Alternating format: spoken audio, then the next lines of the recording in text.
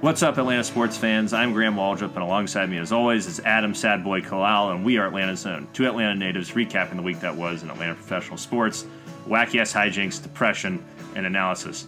Adam, we already know how it's going, but I'm contractually obligated to ask you, how is it going, sir? Well, you bringing depression back into our little opening there actually made me smile. After, a couple weeks ago we were happy or enthusiasm and all that. We're back to our base level now, Graham. This is the show that I didn't want to have yet, but 50% of me thought that we would be having. And here we are, Graham. Another Braves playoff exit. Yep. At least it happened after a run. We won 2 playoff rounds. I mean, last time you could say that was 1999, the last time we won 2 playoff rounds. So I guess that's something to hold on to. But just to let the users know why it's taken so long to get this episode out, it was like trying to get a 5-year-old to brush his teeth trying to get you on this show, Adam. What do you have to say for yourself? Well, so the last pitch of Game 7, when we went down easily in the 7th inning, it went down like this for me, where that whole game I was a nutcase. I was like watching from my front porch through the window just because I couldn't handle the pressure. And then eventually I switched to listening on the radio in my backyard, like in the little corner where those air conditioning units are, just because multimedia. I just couldn't handle it. And then finally, the 9th inning comes. We obviously lose. And I get in a little spat with Veronica because I had, once we had 2 outs, I had the remote just pointed towards the TV. And she wanted to watch it. And I mean, I was going to shut it off once we lost. And it ended up being a moot point. But I was very upset, went upstairs, went into a 36-hour depression, played disc golf by myself on Monday. There's no way I was talking about it. Monday, Tuesday, I still felt just gloom and sadness, but started to feel a little bit better.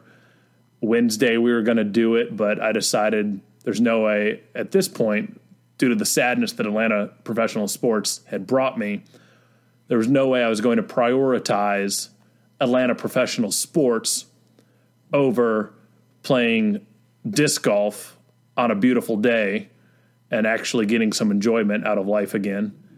So we had to push it one more day.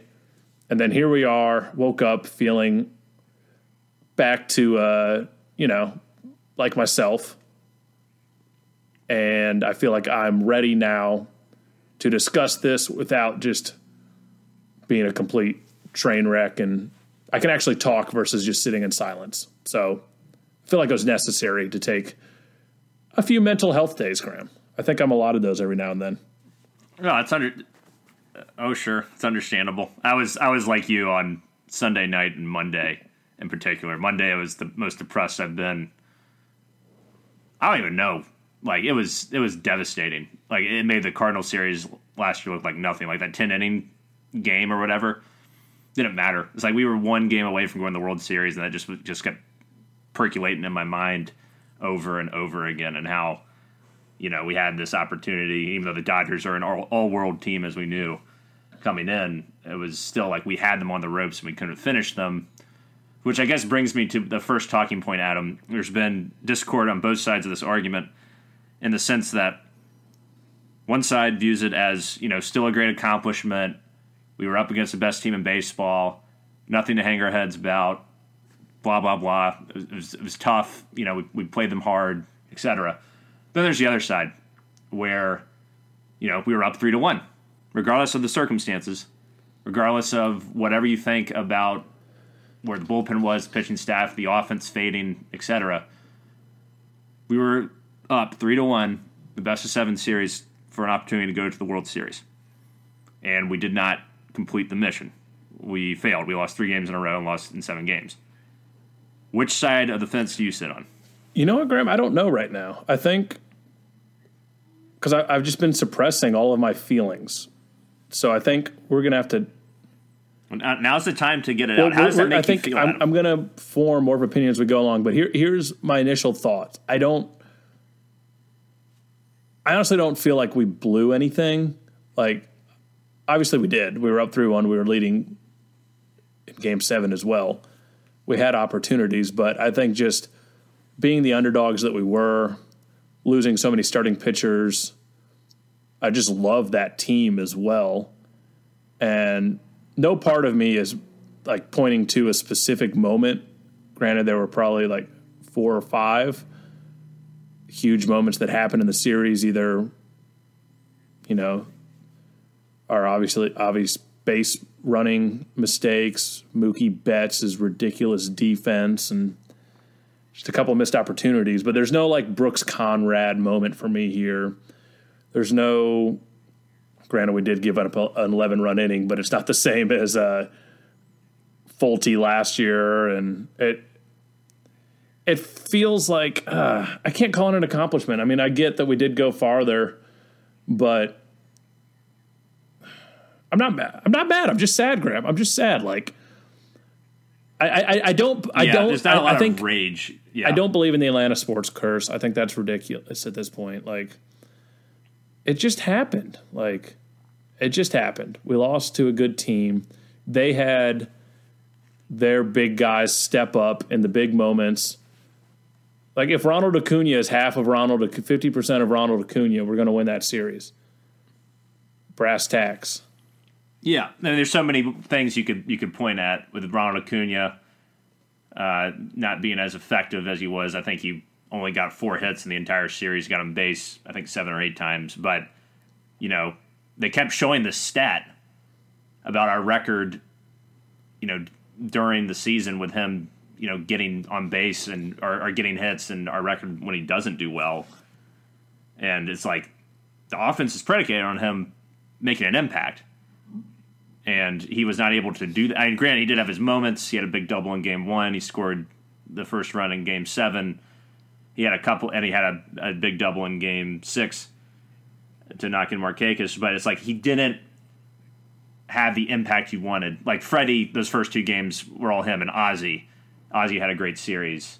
Ozuna obviously had a great series. But, everybody faded down the stretch, which was except for Dansby. Dansby was hot, but our offense really faded. The bullpen faded. Everybody just kind of like ran out of gas after that game, that improbable Game 5 where Bryce Wilson beats Clayton Kershaw, which was just unbelievable. But I think that also brings up a point that I'm still mad with Anthopoulos about, in the sense of signing Cole Hamels in the offseason and Felix Hernandez, thinking that these guys were actually going to make an impact on the team. And granted, Ian Anderson and Bryce Wilson stepped up. But wouldn't you feel a hell of a lot better if he had signed a serviceable pitcher that was actually healthy, that could come in there and pitch, as opposed to, starting Minter in game, whatever it was, Game 5, I guess, where he certainly pitched his ass off, but I would love to have had that, later in the ball game. And then Minter was obviously gassed in Game 7. So it's just like not having that starting pitching depth really showed itself this series to me. Even though our starting pitching wasn't terrible other than Kyle Wright, you would have liked to have, I think not having that starting pitching depth hurt the bullpen by the end of the series. Well, also the 7 games in 7 days. Like that's also brutal. Tough. Yes. I mean, and I think that it was but the Dodgers were able to get around that. Yeah, but they were shaky as well. Like, I mean, I guess I don't know. I mean, their starters weren't phenomenal. They just have more depth as a team. Yeah, I mean, they have more like starter-like guys that were in their bullpen even. But sure, like Urias. But like we definitely could have blown Game 7 out. With May looking like shit, and we did score a run. Don't get me wrong, which was great. But May looked like shit. Gonson looked like shit. We were only able to score 2 runs off those missed guys. Opportunities. Like that was the opportunity to blow the game out. Brass tacks, we were up 3-1. I'm not putting this on any offseason shit. Like, we got an unbelievable performance out of Bryce Wilson that there's no way There's no way. Yeah, but that's an anomaly. That's an anomaly to me. That's not a forecast. But no guy we would have signed was going to pitch that good in a Game 4 of the NLCS. Who knows? Who knows? But once you say going into it, the mathematical, if you break it down with math, a guy with more of a track record who is a better pitcher than Bryce Wilson would 9 times out of 10 have a better performance than Bryce Wilson in that scenario. Can't automatically say that, but the math would probably tell us that, yes. I mean, I think that Bryce Wilson performance was unbelievable. It was astonishing. It was incredible. But Bryce Wilson this year had no reason to start Game 4. But brass tacks, in the moment, he got it done, so we could have, we had our opportunities to make it.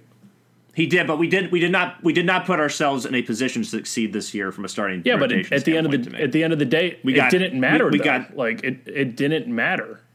But it mattered. It mattered by the end of the series, I think, because it killed the bullpen. Bullpen had to work a lot of innings because guys couldn't go that deep in the game. Ian Anderson was a big reason for that. Game 2 and Game 7 only went, I think, 4 innings. I just think it comes. I mean, if we're gonna talk about why did we lose this series, we're talking about runners left on base and terrible base running errors. Yes, that cost us big innings. That's why we lost this series. And Mookie Betts' absurd defense. If Mookie Betts doesn't make one of those plays, we could potentially win the series. I mean, yeah, it doesn't just come down to that. I'm just saying, from the get-go, we didn't put ourselves in a great position to win the series, even though I think we overachieved like crazy to do what we did. Especially from a pitching, especially Bryce Wilson. I mean, Jesus Christ. I mean, that was just phenomenal. But I still think if Anthopoulos had done a better job with the staff, we wouldn't be in that position. However, you can't take away what he did overall as an executive this year. The d'Arnaud signing and the Ozuna signing were absolutely critical in making this run. And we would not have gotten here without him. I just think there are a couple of, and you can't be perfect, obviously, but I just think there are a couple of things you could play hindsight as 2020 on. It's just, I'm grasping for rationalization in an irrational world. Mookie Betts, as great of a player as he is, robbing Freddie Freeman, robbing Ozuna, robbing Dansby. It's just like, son of a bitch. If he just one of those plays, man, particularly the Dansby catch, if he misplays that, we could score 2 runs, 2 more runs that inning. We probably win the damn series. I don't even remember. Was that Game 7? He had so many scattered throughout. He robbed Freddie in Game 7 of a home run. He robbed Ozuna in either Game 6, and then Game 5 he robs Dansby. Where that stupid shoestring catch that Fox couldn't stop talking about. Yeah, if he just misses one of those fucking catches, it could be a very, very different conversation we're having right now. Oh man, we would have had both you and I were trying our best. We watched game at your house? What was that, Friday, Saturday we watched? Yeah, we watched Game 5 and 6 at my house. Yeah, but so Game 5 and 6, obviously we had a chance to go to the World Series after that game. And, dude, I was so close. I didn't do it. I was so close to just, putting a bottle of champagne in my cooler going over there. I just so badly wanted that moment with you. I wanted to celebrate. Oh, yeah. We would have broken quarantine. We might have made out. You never know. I was even thinking that. I was like, if I go to hug Graham and he runs away from me because of quarantine, I'm not going to let that happen. I wouldn't give a shit. I wanted that moment so bad. And, it seemed like we were just in the position to make it happen. And, I pictured, if we had won Friday night, I pictured a Saturday afternoon podcast, smoking cigars, just having the time of our lives talking about this instead of me dodging you for 4 days, not wanting to do this show. Yeah. And I think what was, no, I too really wanted, especially because we had people, everybody's having a good time, especially Game 5 when Minter just went out there and was just dominant, 7 strikeouts in 3 innings. It was just unbelievable. We got, a 2-0 lead. Yep. You're feeling pretty good. Got away from us. And then it's both Game 5 and Game 7 mirrored each other in the sense that, we had the early advantage, and then stupid-ass base running decisions. What is Ozuna breaking early is inexcusable, and Dansby running on contact with no outs when a ball is hit to third base is inexcusable. I do not, and Austin Riley really Austin Riley just botching it. But I do not get that. I do not get that decision by Ozuna. Like, what is he doing there? He flubbed it. So I think Dansby thought that ball was hit to short, probably, because they were. I mean, they had the middle infielders back. They were going to concede a run. So I'm guessing that's what he was thinking. But that was heartbreaking, man. That was tough. He was looking behind him the whole time, though. You watch it in the slow motion replay. He's looking behind him, and he's not running hard. And I was like, "What are you doing? What are you doing?" From that moment, Adam, like you, I was a basket case that whole game. Very anxious. I was also hungover as fuck. I felt sick. Thought I was dying of COVID, and then I was just anxiety ridden this whole game. Once that play happened, I resigned myself. I said, "We're gonna lose." That was like, we just can't recover from shit when we do. It feels like when we do something stupid in this series, like the Ozuna play and then that play, we can't recover. So I resigned myself to the fact that we were probably going to lose, even though I still watched every pitch with bated breath. But I wasn't as nervous. I accepted it. I was like, all right, there's our fuck up moment. Fuck me. Even though we were still winning at that point, at 3-2, I was like, it doesn't matter. These Dodgers put together such incredible at bats. They foul off every pitch. They are so hard to get out. So much more disciplined than we are. That they're just going to find a way to win, and they hit 2 solo home runs, and they do it. Yeah, that is what was tough about them. It's like they just don't have easy outs. And your boy Chris Taylor, who you were calling shitty the entire time. Yeah, he wound up being a thorn in our side, for sure. I don't know. I mean, there's a lot of what ifs, could have beens, what have you. At the end of the day, we didn't get the job done. I agree. I think this series and this team probably made a lot of Braves fans. I think a lot of people were watching Braves games and realizing how fun this core is, and everyone recognizes we have something special, like to forward looking. I mean, it's ridiculous to think Soroka, Fried, Anderson, Wright. Now we throw a Bryce Wilson in there. Like Bryce Wilson, like. Well, I'm still not sold on Bryce. I'm not sold on Bryce Wilson at all. But like. One start, even in a huge moment, is not a great pitcher make.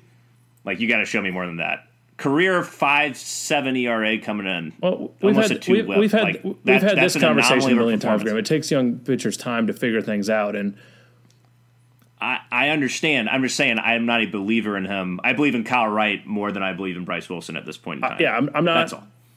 I'm not saying books closed on him. I'm just not going to anoint him automatically a spot in the rotation. Yeah, I'm not crowning his ass, Graham. I'm not doing that. I'm not crowning him. Okay, sound like you're crowning his ass. The way he pitched, you could see why we keep him around.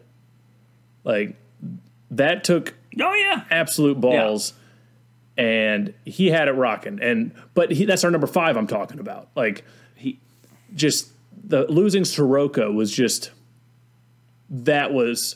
We thought it was a season at the time. We could have salvaged it, but at the end of the day, you throw Mike Soroka into the mix in that NLCS, we're probably winning it.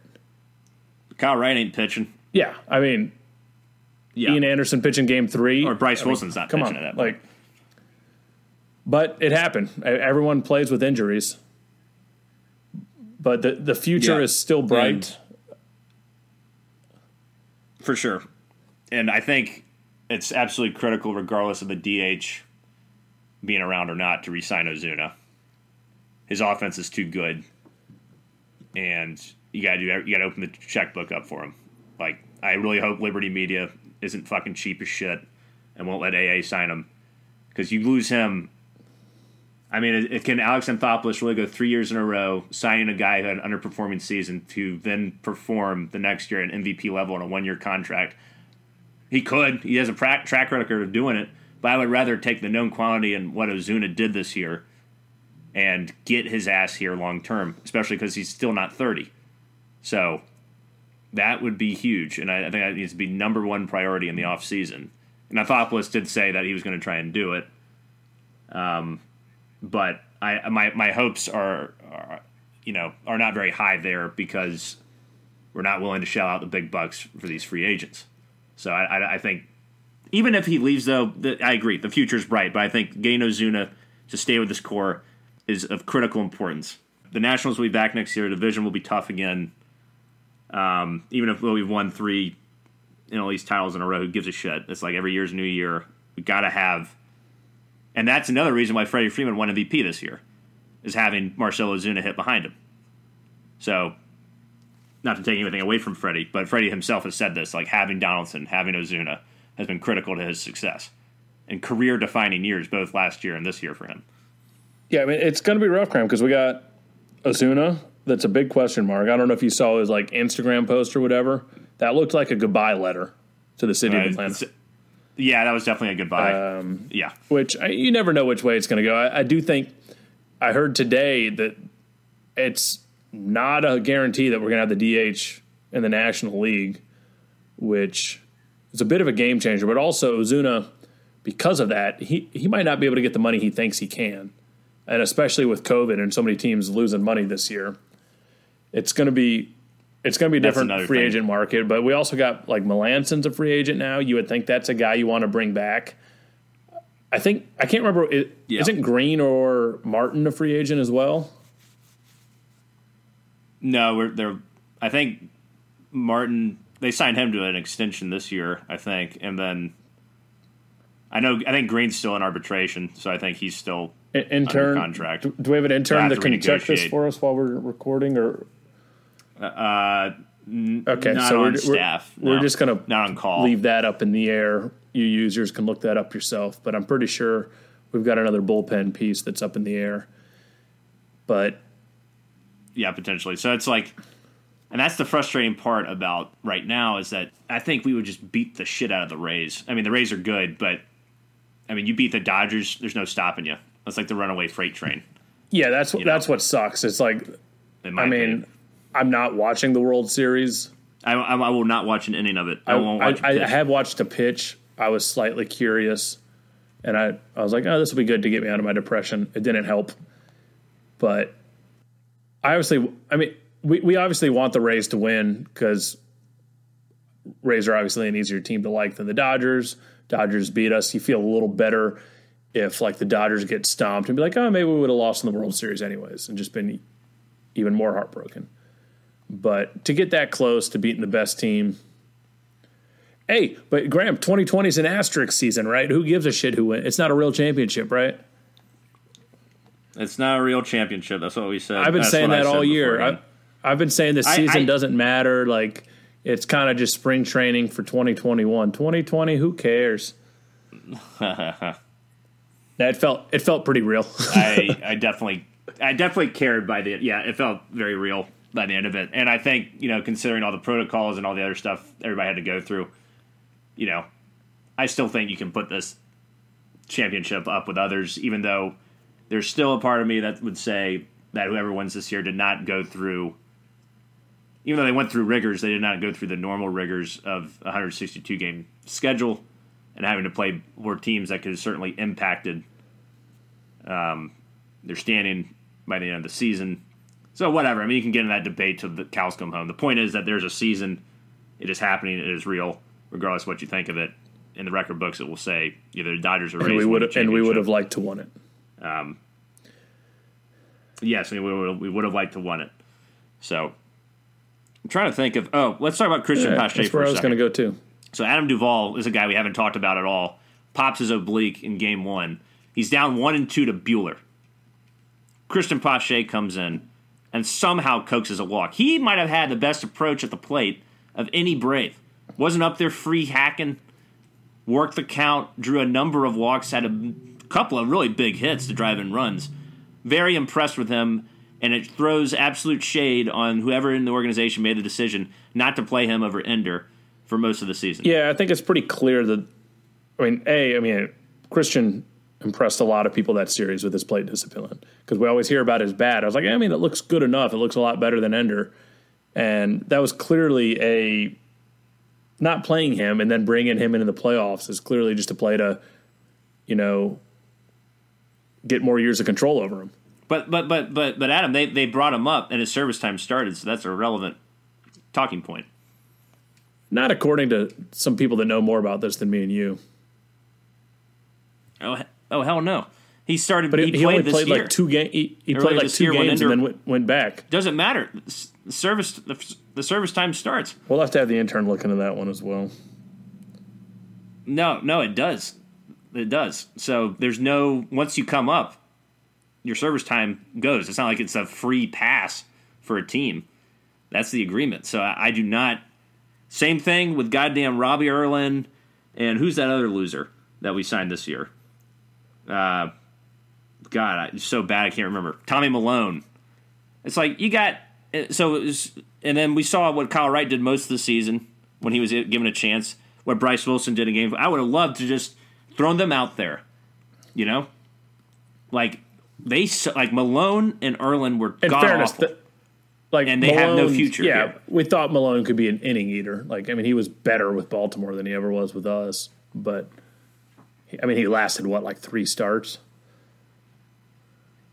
Yeah, he was pathetic. So it's just I do not understand why we weren't able to throw our young guys out there earlier. That might have helped once we got to the playoffs, particularly with Wright. He looked like someone had shot his sister in front of him in Game 3. Just totally, the moment was a little too big for him, I think. But I still don't put that. I still don't think Game 3 was like a pivotal moment or anything. I know everybody was freaking out about the momentum, but we came out and beat the shit out of the Dodgers the next night, so I don't think that really mattered. I think it was just every game had a different story to it. And it was a great series, objectively, if you're talking about just being a baseball fan.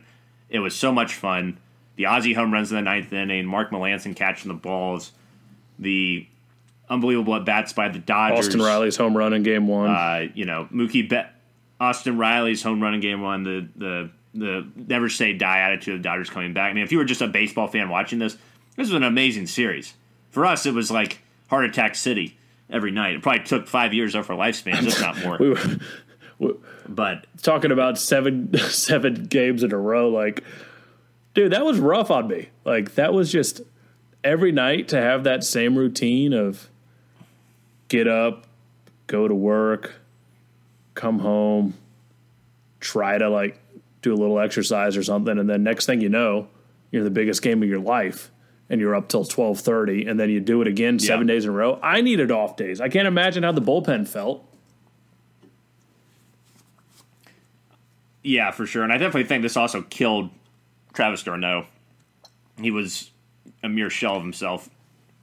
And by the end of the series, I can't remember which game it was, but one of the games where our offense just looked anemic, and I was like, okay, I could see giving Tyler Flowers a start the next day, switching it up, and they obviously didn't.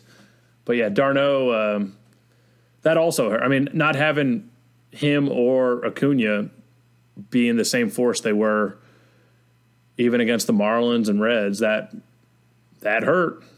Because they obviously come up in a lot of big-time scoring situations. Yeah, the Duvall injury, like, also, I mean, that just completely changed our lineup.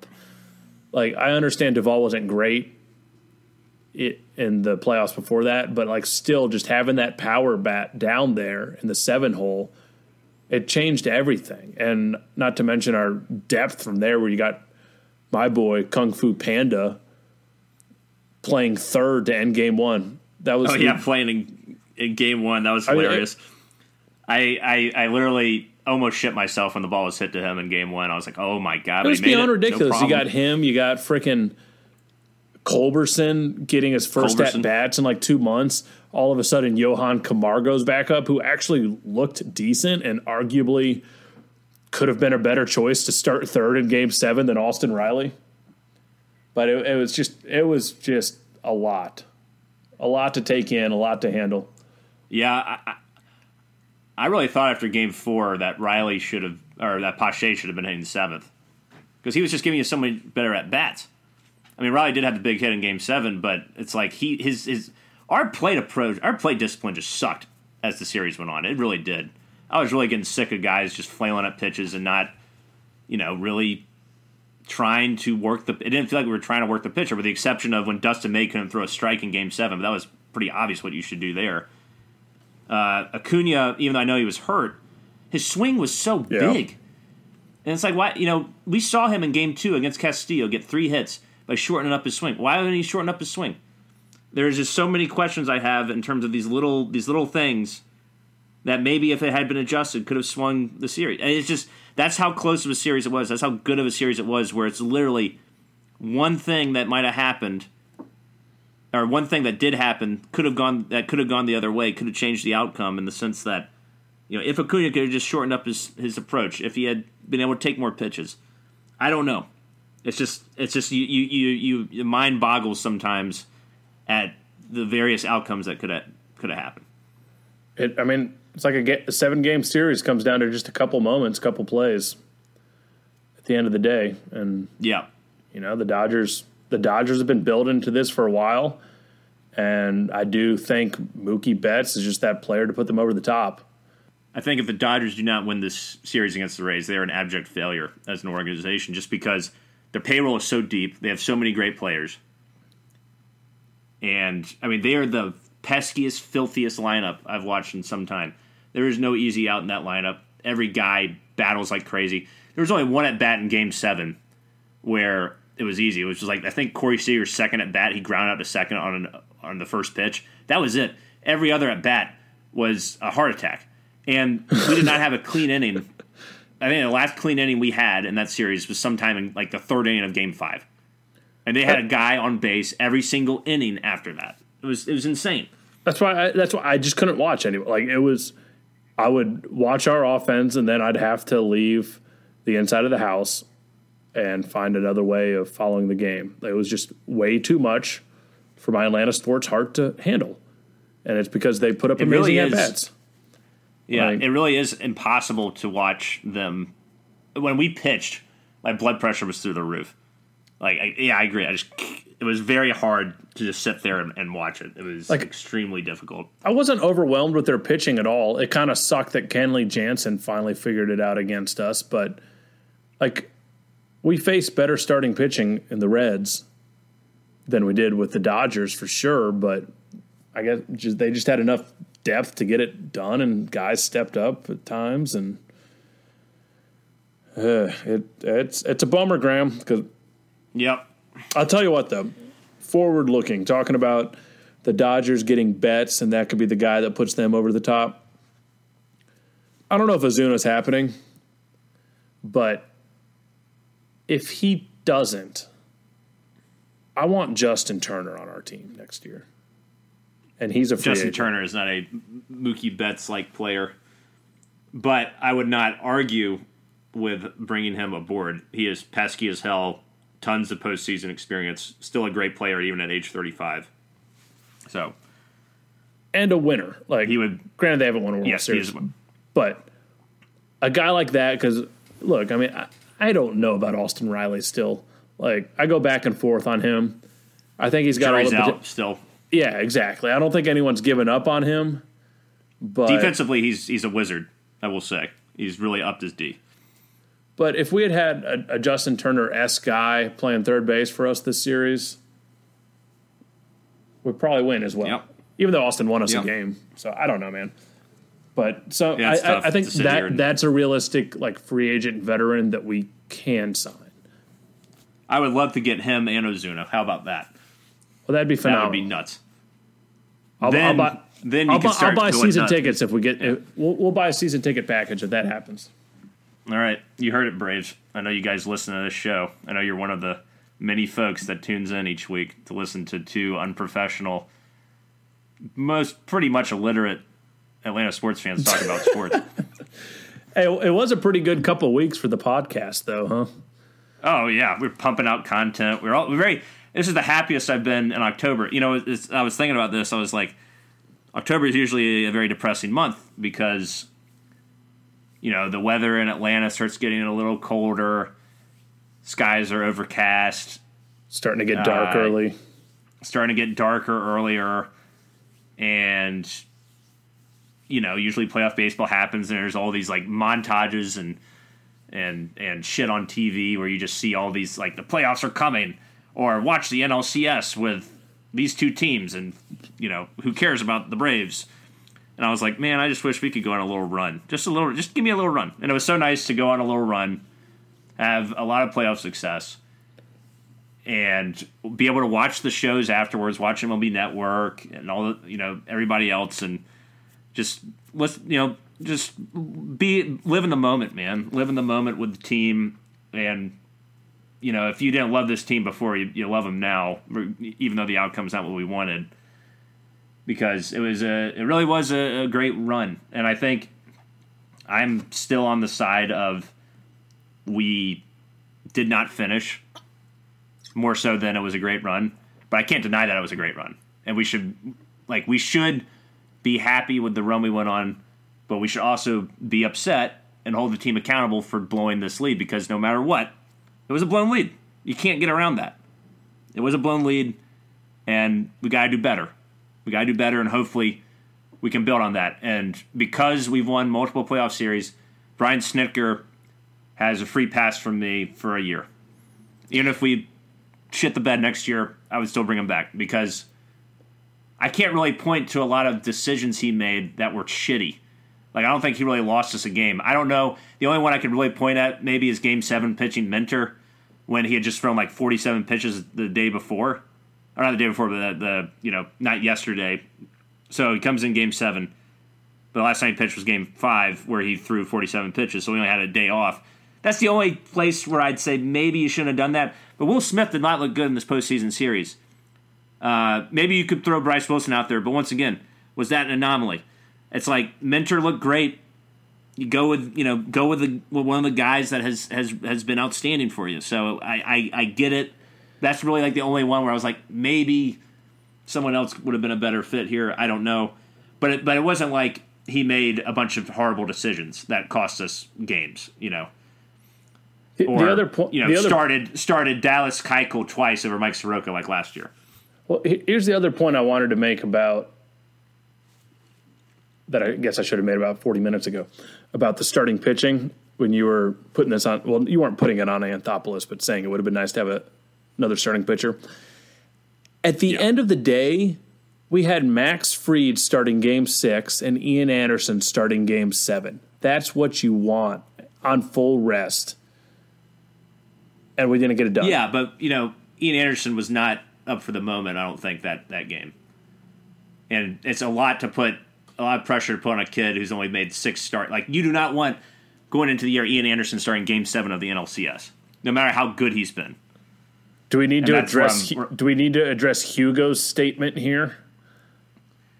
I mean, yeah, we can address it. I'm glad he started Game 7 for what we had, but it would have been nice to have had someone who has more experience and someone who, frankly, has better stuff, which we could have gone out via trade or via free agency and signed someone who might have been able to win that Game 7. Not to say Ian Anderson couldn't, but I think he was done. I think he was gassed. I think everybody was gassed by the end of that series. So Hugo wanted us to start Ian Anderson on what would have been 3 days rest and 4 days rest if it was Game 6. In Game 6. And push Fried to Game 7. Just because he thought Fried would do better in the moment. I mean, you could. I feel like, though, that's throwing away Game 6 if you do that. That's saying Game 6 is irrelevant. Yeah, it's saying, I don't know why Fried, if you think he could get it done in 7, why can't he get it done in Game 6? And then you have Ian Anderson pitching Game 1 of the World Series. Yeah, there's that too. So I don't think that was a good suggestion on his part. Although, I mean, Fried had a horrible first inning in Game 6, but he looked great, every inning after that. God, that first inning, man. If that just doesn't happen. Yeah. Or you limit it to 1 run as opposed to 3. So he hunkered down, though. Like we've been saying for the last 2 years. That guy's a bulldog. Yeah, he gave us a chance. Yeah, he gave us a chance to win for sure. Well, I think I'm kind of exhausted from the Braves talk. We haven't talked about the Falcons in a while, Adam. In a meaningful sense. No, we haven't. And the Falcons is all we got right now, Bo. Yeah, which is kind of pathetic. So we haven't even talked about Dan Quinn being fired. No, we haven't. And Thomas Dimitrov. Yeah. So that was big news a couple weeks ago. Yeah, Dan Quinn and Thomas Dimitrov got fired. And good riddance, I say. Although I don't wish either one of them ill, personally. No, good men, but obviously weird. Their time had come and gone, and Arthur waited too long, but he gave them more than enough opportunities to save their jobs. Thank God he finally pulled the trigger, but, we obviously looked pretty good in the first game of interim coach Raheem Morris against the Vikings. Kicked ass. Every single phase of that team looked rejuvenated and just different. Like and they're living up to their potential. Yeah, Matt Ryan looked like Patrick Mahomes on that pass to Julio Jones. That was ridiculous. Where he was shuffling around and then was about to run and then stepped back and threw a little lob to Julio. Julio looked great. He looked healthy. Calvin Ridley looked good. The defense looked good. It was bizarre. It was like living in an alternate timeline. We had more like 15 to 20-yard punt returns than I'd ever seen. We recovered 2 onside kicks easily. Yeah. There was no waiting around for the onside kick. Raheem Morris got these guys in shape, man. I don't know what the future holds for Raheem, but so far so good, compadre. And we could be living, Adam, in a very sick fantasy world, or a sick reality, I should say, where the Falcons could win their next 3 games. We play like Detroit, the Broncos, and some other loser team I can't remember right now. But they're 3 very winnable games that could get you back to 4-5 before the inevitable soul-crushing back half of the schedule where we have to play the Saints twice, Tampa Bay twice, and Kansas City once. So I'm looking forward to another 7-9 season, Adam. I'm all in for it now, Graham. I need some winning in my life. I don't want. When has a tank job ever worked in football? San Francisco. I mean, they sucked for years, right? For like 2 or 3 years. And then they drafted well. And then they got Jimmy Garoppolo and Shanahan. And they didn't win the Super Bowl. But they got there. So it can certainly, when you're able to get a high impact player in the first 3 or so picks in the draft, you can change the fortunes of a franchise. Yeah, talk to the Jets. You certainly can. You got to have the. I said you can. I don't say you will. You can. You have the ability to. Talk to the Dolphins. The Jets. Yes, they have bad front offices. Not to say that we have a great front office since Rich McKay is now our de facto GM. I guess. Yeah, we don't have a front office right now. Right. So, but we will for the draft, for Christ's sake. If Rich McKay is making the picks, I better be blackout drunk during the draft next year. But what I'm getting at is that if you have the right front office in place, you can change the fortunes of a struggling franchise in the draft. Maybe not in 1 year, but in 2 years. I don't think we'll be in that position because I just feel like we're going to go 7-9 again. I feel like it's like our unavoidable destiny at this point. You think we're going to win 7 games, huh? I think it's possible. Like I said, the next 3 are against very winnable opponents, and we can win, probably 3 more games after that, even though the back half of the schedule is brutal as shit. I was reading 6-10, 7-9. That would be a mediocre record for a mediocre team for a mediocre franchise. What else can we say? I was reading about our upcoming matchup with the Lions and what like Lions fans and like the coaches basically think of the Falcons, and a lot of the fans call us the Lions of the South because I strongly disagree with that. At least we've won a playoff game since 1991 or whatever it was. But for the current teams, it's like there's a lot of like talent at the skill positions. Like there's some talent on the defense. They should be better, but they just underperform for whatever reason. I think it's a pretty decent comparison. I guess, but I think that's a very generalist statement considering the last 20 years. Hell, I'll even say 30 years compared to the Lions' last 30 years. The Lions get their precious Thanksgiving Day game. I think they've gone to the playoffs twice in Matt Stafford's era and lost both times. So the Lions fans can go fuck themselves on that comparison. Even though I get it, but to me that stretches beyond just where we're at now. So, bugger off Lions. We So- have a little pride left in Atlanta when it comes to the Falcons, considering our prior accomplishments, even if we haven't won a Super Bowl. I'm guessing there's a lot more people out there like me that are pushing more for the Falcons to win a few games here, just to have fun on Sunday again. Yes, that of course in the short term. After the Braves loss, if you had talked to me last week at this time, lose out, go 0-16. I want Trevor Lawrence, Justin Fields, whatever. But now I'm like, I need something. Like the Hawks aren't going to play till like January. I don't want to watch it. It's crazy to me about the Hawks how, pregnancies will last longer than, or no, pregnancies will be shorter than when the Hawks play again. Yeah, Trae Young could have gotten pregnant and had a kid and be back out on the court by now. Yeah, it's just insane. Yeah, and I understand that impetus, Adam, to want to have like a winner. And like we said on our last show, you don't want to just sit there and watch us suck. I mean, it's horrible as a fan. It's horrible as a player. It's horrible for the coaching staff and everyone in the organization down to the goddamn towel boy. But you look at the long-term prospects of where we're at, 6-10, 7-9, just don't get us to a very good position. It's like there's no hope this year to win anything of note. Only 3 games all back. The people. Yeah, but it's just not. But Adam, like I told you, the back half of the schedule: Saints twice, Bucks twice, Kansas City. Those are 5 losses probably. Maybe you squeak one out against the Saints. Sounds like a chance to pick up some wins in the division. Yeah, well, that's one way to look at it. What do you think about all these people out there saying we should trade Matt and Julio now? I don't think it's realistic with their contracts.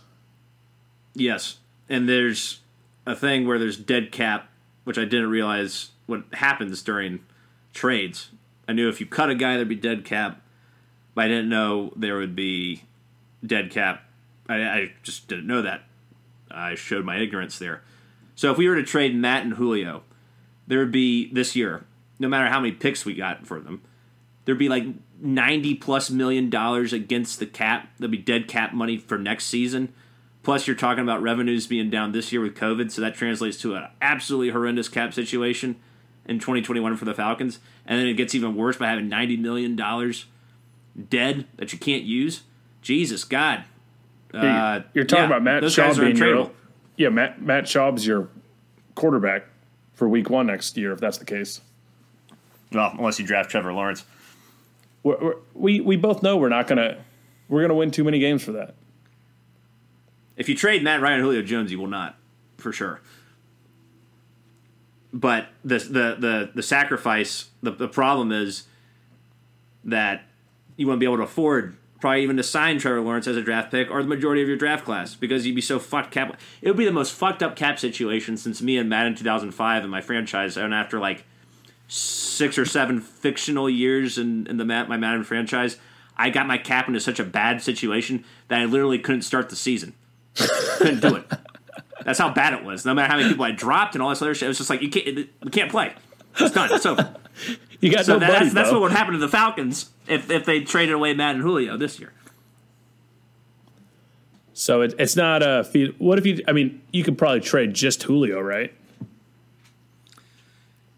That would still be like $30 or $40 million against that would be dead cap money.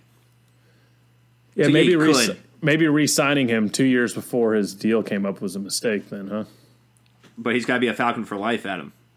Just like I tell you what, man, having him on the field clearly makes a massive difference. Like who? Arthur Blank? Julio. I was kidding. Oh, sorry.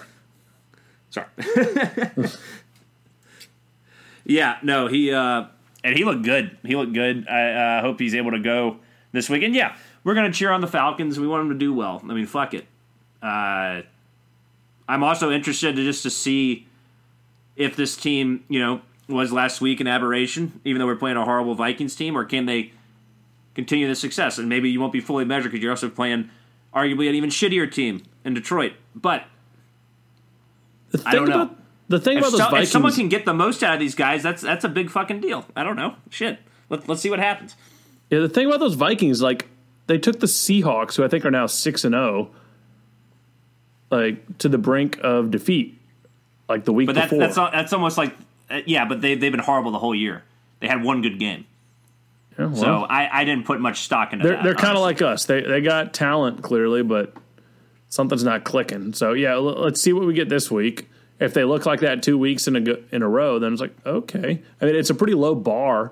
We were 1-7 to start the year last year. If we could be 2-5, that's looking pretty money to me. That's a great start. Oh man, yeah, great start. You know what the real frustrating part about this is? You just beat Chicago and Dallas, and you're in really good. You're not in a great spot, but you're in a decent spot. What are you, 3-3 at this point? Yeah. Then we're like, oh, maybe this is a wild card team. I don't know. Yeah. Now it's just like, well, let's just hope they get to 2-5. How funny would it be, Adam, if we get in the playoffs this year somehow, going 7-9 just because of the expanded playoffs, and we just get our asses kicked by like Seattle or something in the first round? I would take it. It's a playoff game, Bo. You take it. That's true. Sure. Ugh. So, an Atlanta sports team is never going to have the number 1 overall pick again. Just deal with it. That's true. Like the freaking Hawks, who should have had a top 3 pick the last 2 years, were drafting like 6 this year. So just, it is what it is. Like, we're going to be just good enough to not be the worst team in the league. Yep. Did you hear about Roddy White, who's apparently, I think his cousin or someone in Roddy White's family is the offensive coordinator for Clemson, and Roddy White was telling Trevor Lawrence, dude, if the Jets have the number 1 overall pick, just go back to Clemson for another year. Like, you don't want to do that. I did see that. That's pretty funny. Yeah. Well, I kind of agree with him. Like, oh yeah, I'm not disagreeing with that at all. The Jets are a disaster. It's also talk that the Jets might trade that pick, which would probably be good for them. Would you trade for Trevor Lawrence, Adam? Would you do it? At this point in time?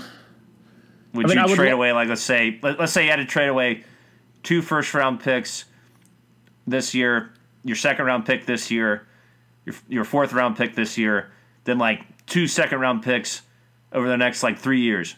Like, an eight pick. Well, what was Julio? Julio was traded for, like, 6 or 7 picks. So Lawrence, as a quarterback, will probably be traded for 8 picks if he's traded. Would you make that move? Possibly sabotaging the franchise. And then you still have Matt Ryan under contract, though.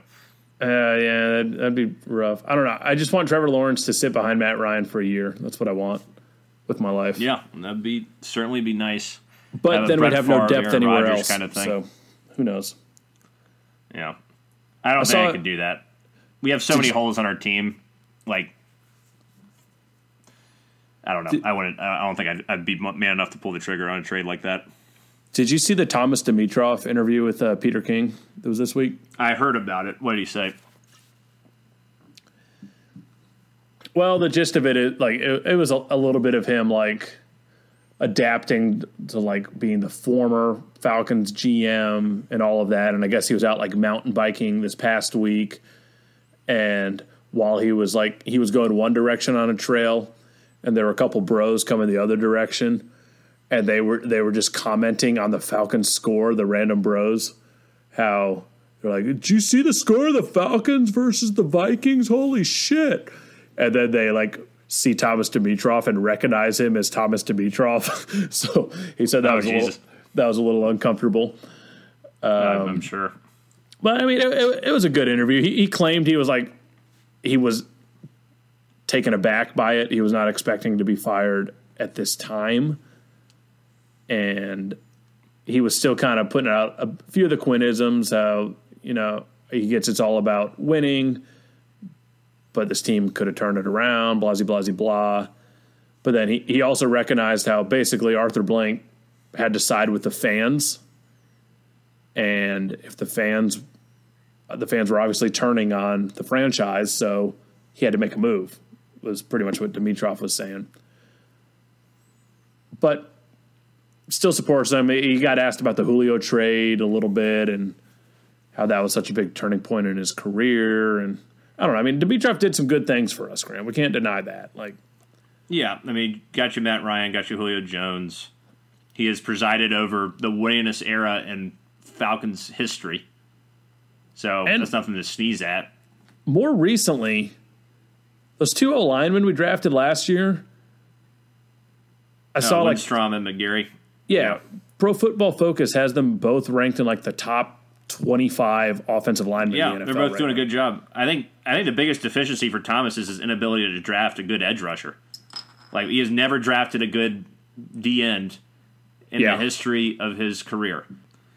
So you look at all the teams in terms of yards allowed during Matt Ryan's career. Our 2008 team was ranked 24th in yards allowed, 2009 21st, 2010 16th, 2011 12th, 2012 24th, 2013 27th, 2014 32nd, 2015 16th, 2016 25th, 2017 9th, 2018 28th, 2019 20th, 2020 as of 10/13/2020 was 31st in yards allowed. There was only one team in Matt Ryan's career that had a top 10 defense in terms of yards allowed. We have had horrible defenses, for the most part, throughout Matt Ryan's career, particularly in years when he's been good. 2012, when we got the NFC Championship, was 24th in yards allowed. Good Lord. The 2016 team that got to the Super Bowl was 25th. We've had bad defenses, man, our whole career. Our whole Thomas Dimitroff, Matt Ryan era. Yeah. So, a lot of swings. That's a good point. A lot of swings and misses there. He actually finally found, it looks like, a couple of decent offensive linemen. Jake Matthews is also a decent offensive lineman. He signed Alex Mack. But he also whiffed on Peter Kunt. So, I mean, he's just not a very good GM to me in terms of being able to get guys consistently that can be terrors in the trenches. We constantly finish at the bottom of the league in sacks. Obviously, what I just read, we finished at the bottom of the league in total yards given up. And that starts up front, and Thomas is not a great evaluator of talent up there overall throughout the course of his career. And he's one of the chief reasons that we have underperformed, I feel like, because he has not done his job when it comes to the most important part of football, which is winning at the offensive line and defensive line. Had a good run, Thomas, but yeah, it's time. Let's get some fresh blood in here. I don't know what that looks like. I'm assuming they'll wait till the end of the year to do anything. Probably. Or if you bring someone on, it'll be like week 14 or something like that. I hope it's a guy who, either a well-respected former player who has, front office savvy and has maybe worked in a front office before as a scout or something like that. Sort of like how Thomas was with the Patriots. Or, I don't want to see a guy who's been a GM in a bunch of different places that, maybe hasn't had a lot of success before. Like, I would hate to get, I don't know, I can't even think of a good example, but someone who's like the Marty Schottenheimer of general managers, who's been, has a couple of moments but isn't like, oh my God, Jesus, we got to get this guy. He's the future. He's going to steer us in the right direction. I like someone who, like I said, younger guy, analytic minded, who's going to come in here and shake things up. A John Lynch type. Talent. God, yeah, John Lynch type. Yes. So in theory, the GM hire comes first. So then that guy can hire his coach as well, right? Right. And I think Smitty was hired before TD, if memory serves. I think that's how that worked, which is odd. I mean, I can't 100% say that, but I feel like I remember reading that somewhere. Yeah. I don't know. I also hope that we get an offensive-minded coach as our head coach. We've tried with these two defensive guys. Didn't work because our defenses have sucked, as I just said, throughout the Mike Smith and Dan Quinn era. Let's get an offensive-minded coach. Let's unleash our strength to its fullest potential. Do you want to bring Urban Meyer out of retirement? I don't know how he would translate the NFL. But if he can get you a championship, sure. Well, that's anybody. If intern Jared can get us a championship, bring him in. That would be hilarious. I'd like to see him coach against the Patriots in the Super Bowl. I can just see him be like, I can see that press conference. It's great for me because, if the Patriots win, it's another Super Bowl for me as a fan. If the Falcons win, I get my first Super Bowl. Yeah, either way, I'm good. You know, I don't have to win. I'd like to win, but He'd be on the sideline in one of those $15 Home Depot recliner plastic chairs. Just yeah, he'd be wearing his Patriot sweatshirt too. Yeah. Go get him, guys. Just do whatever. I don't care. He'd let Matt Ryan run the offense. That could be the best hire ever. It might be the best decision you could possibly do. It's like, Matt, just do whatever you want out there.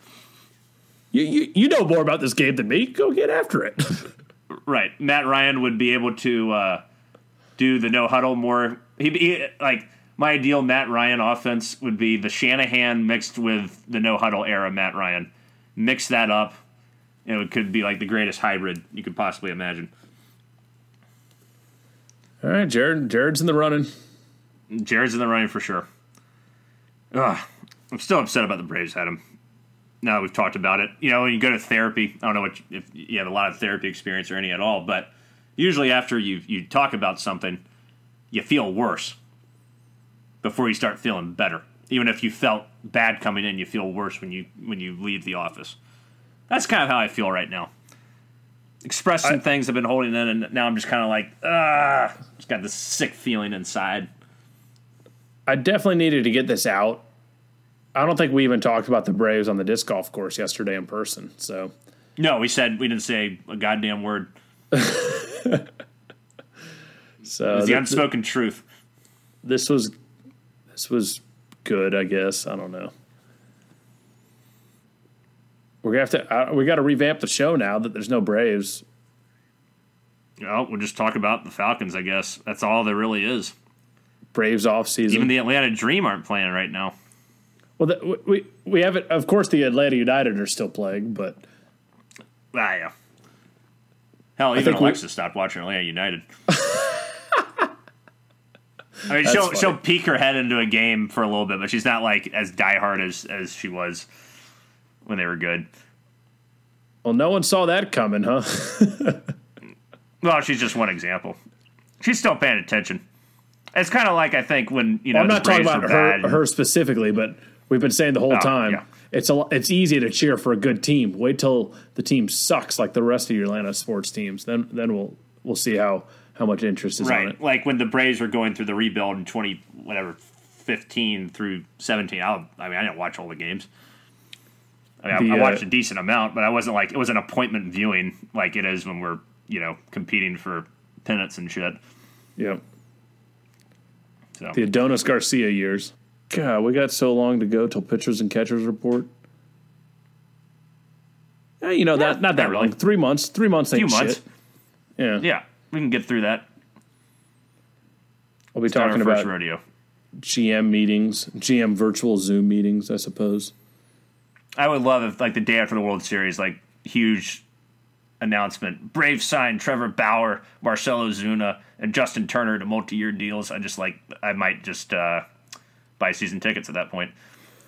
You know what? Or run through the city naked. But all the teams that always do that suck. Like, that was the Padres, and they blew it. I'm a big believer in winning with your homegrown talent. Making the big splashy, like, make one good free agent signing, but when is a team that has, like, wins the offseason ever wins the World Series? It doesn't happen. Well, the Dodgers might this year. We'll see. They didn't win the offseason. I mean, they signed Mookie Betts. Got Mookie Betts. Yeah, that's winning the offseason, man. That's like MVP player every year. Well, that's one player.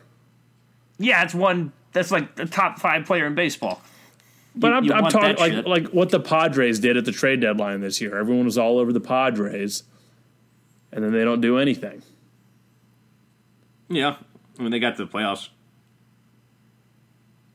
Got swept out by the Dodgers. True. Their pitching also fell apart. Did we get swept by the Dodgers, Graham? No, we took the Dodgers to the brink. But would you have rather we got swept by the Dodgers? No, I'd rather go on this run because it was so much fun in Game 1 and 2, just freaking out whenever the Braves did something. Like, it was the most fun I've had watching sports since the Falcons' Super Bowl run. My goal it was bliss. At times, it was a blast.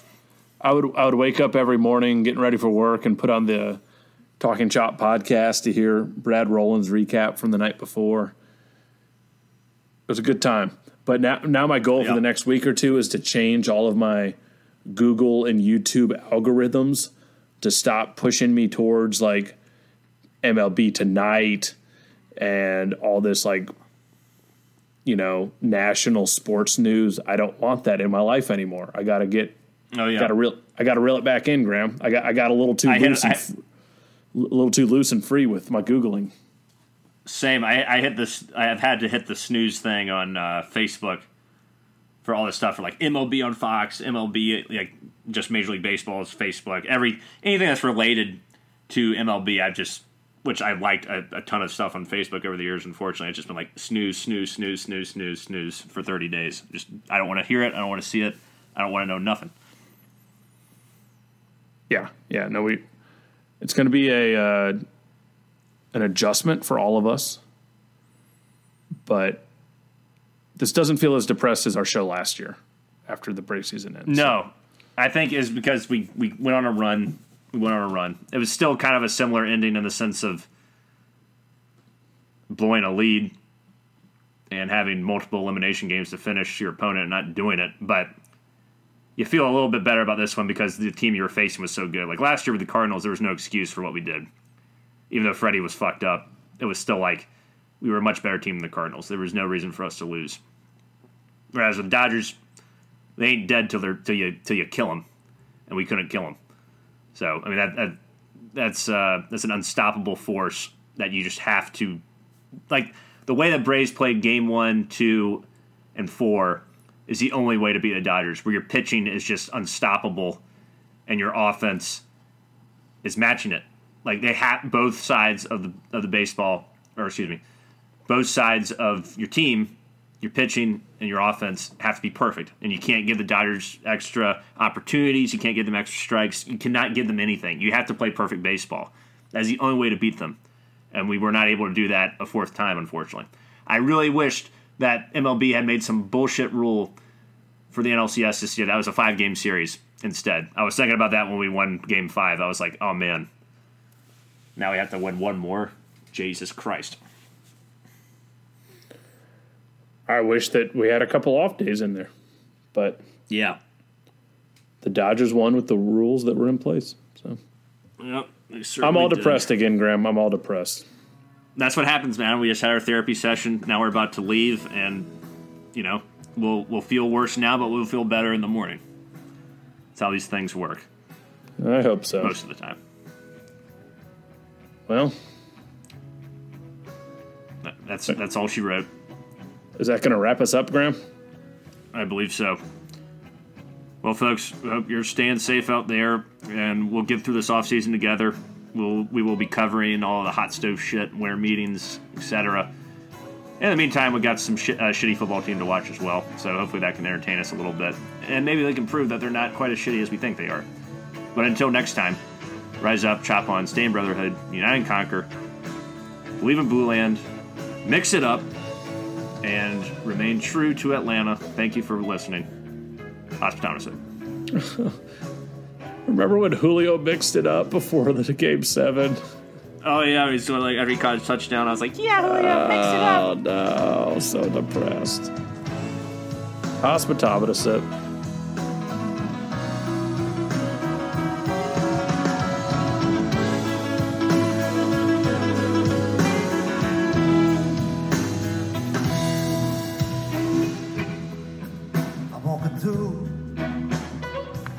The summer night, jukebox playing low.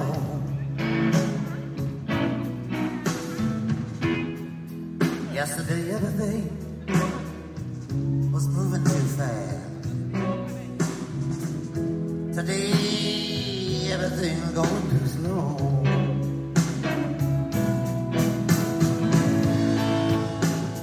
I got nowhere left to turn.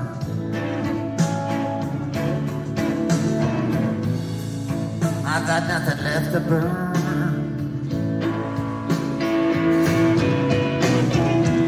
I don't know if I saw you,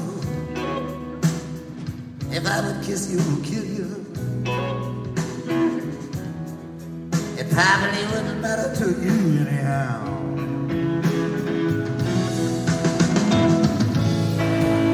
You left me standing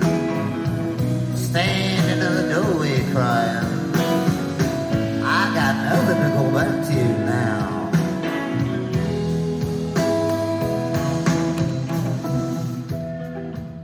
The light in this place is so bad.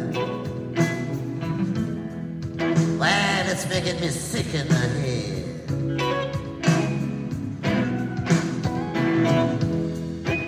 Ah, the laughter, it's just making me sad. Even the stars have turned cherry red.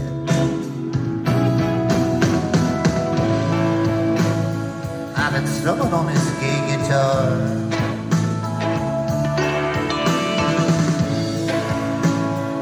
smoking on a cheap cigar. By the ghost of our old love has not gone away, and it don't look like it will anytime soon.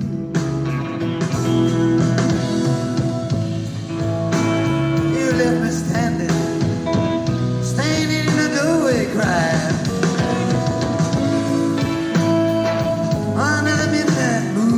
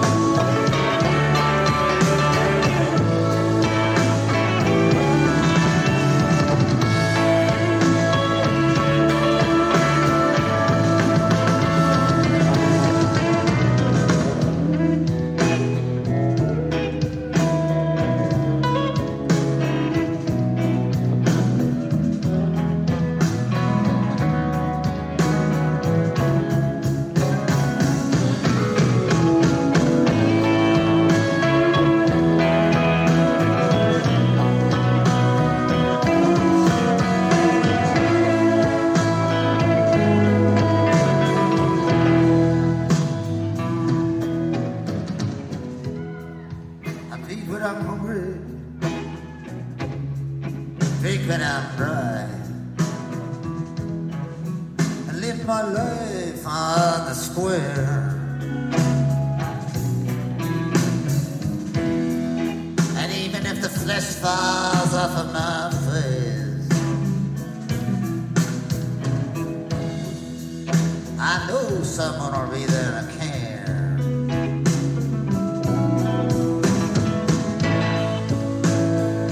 And I was being so much.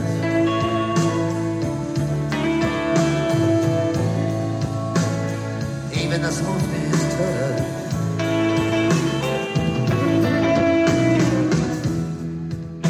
I see nothing to be gained by any explanation.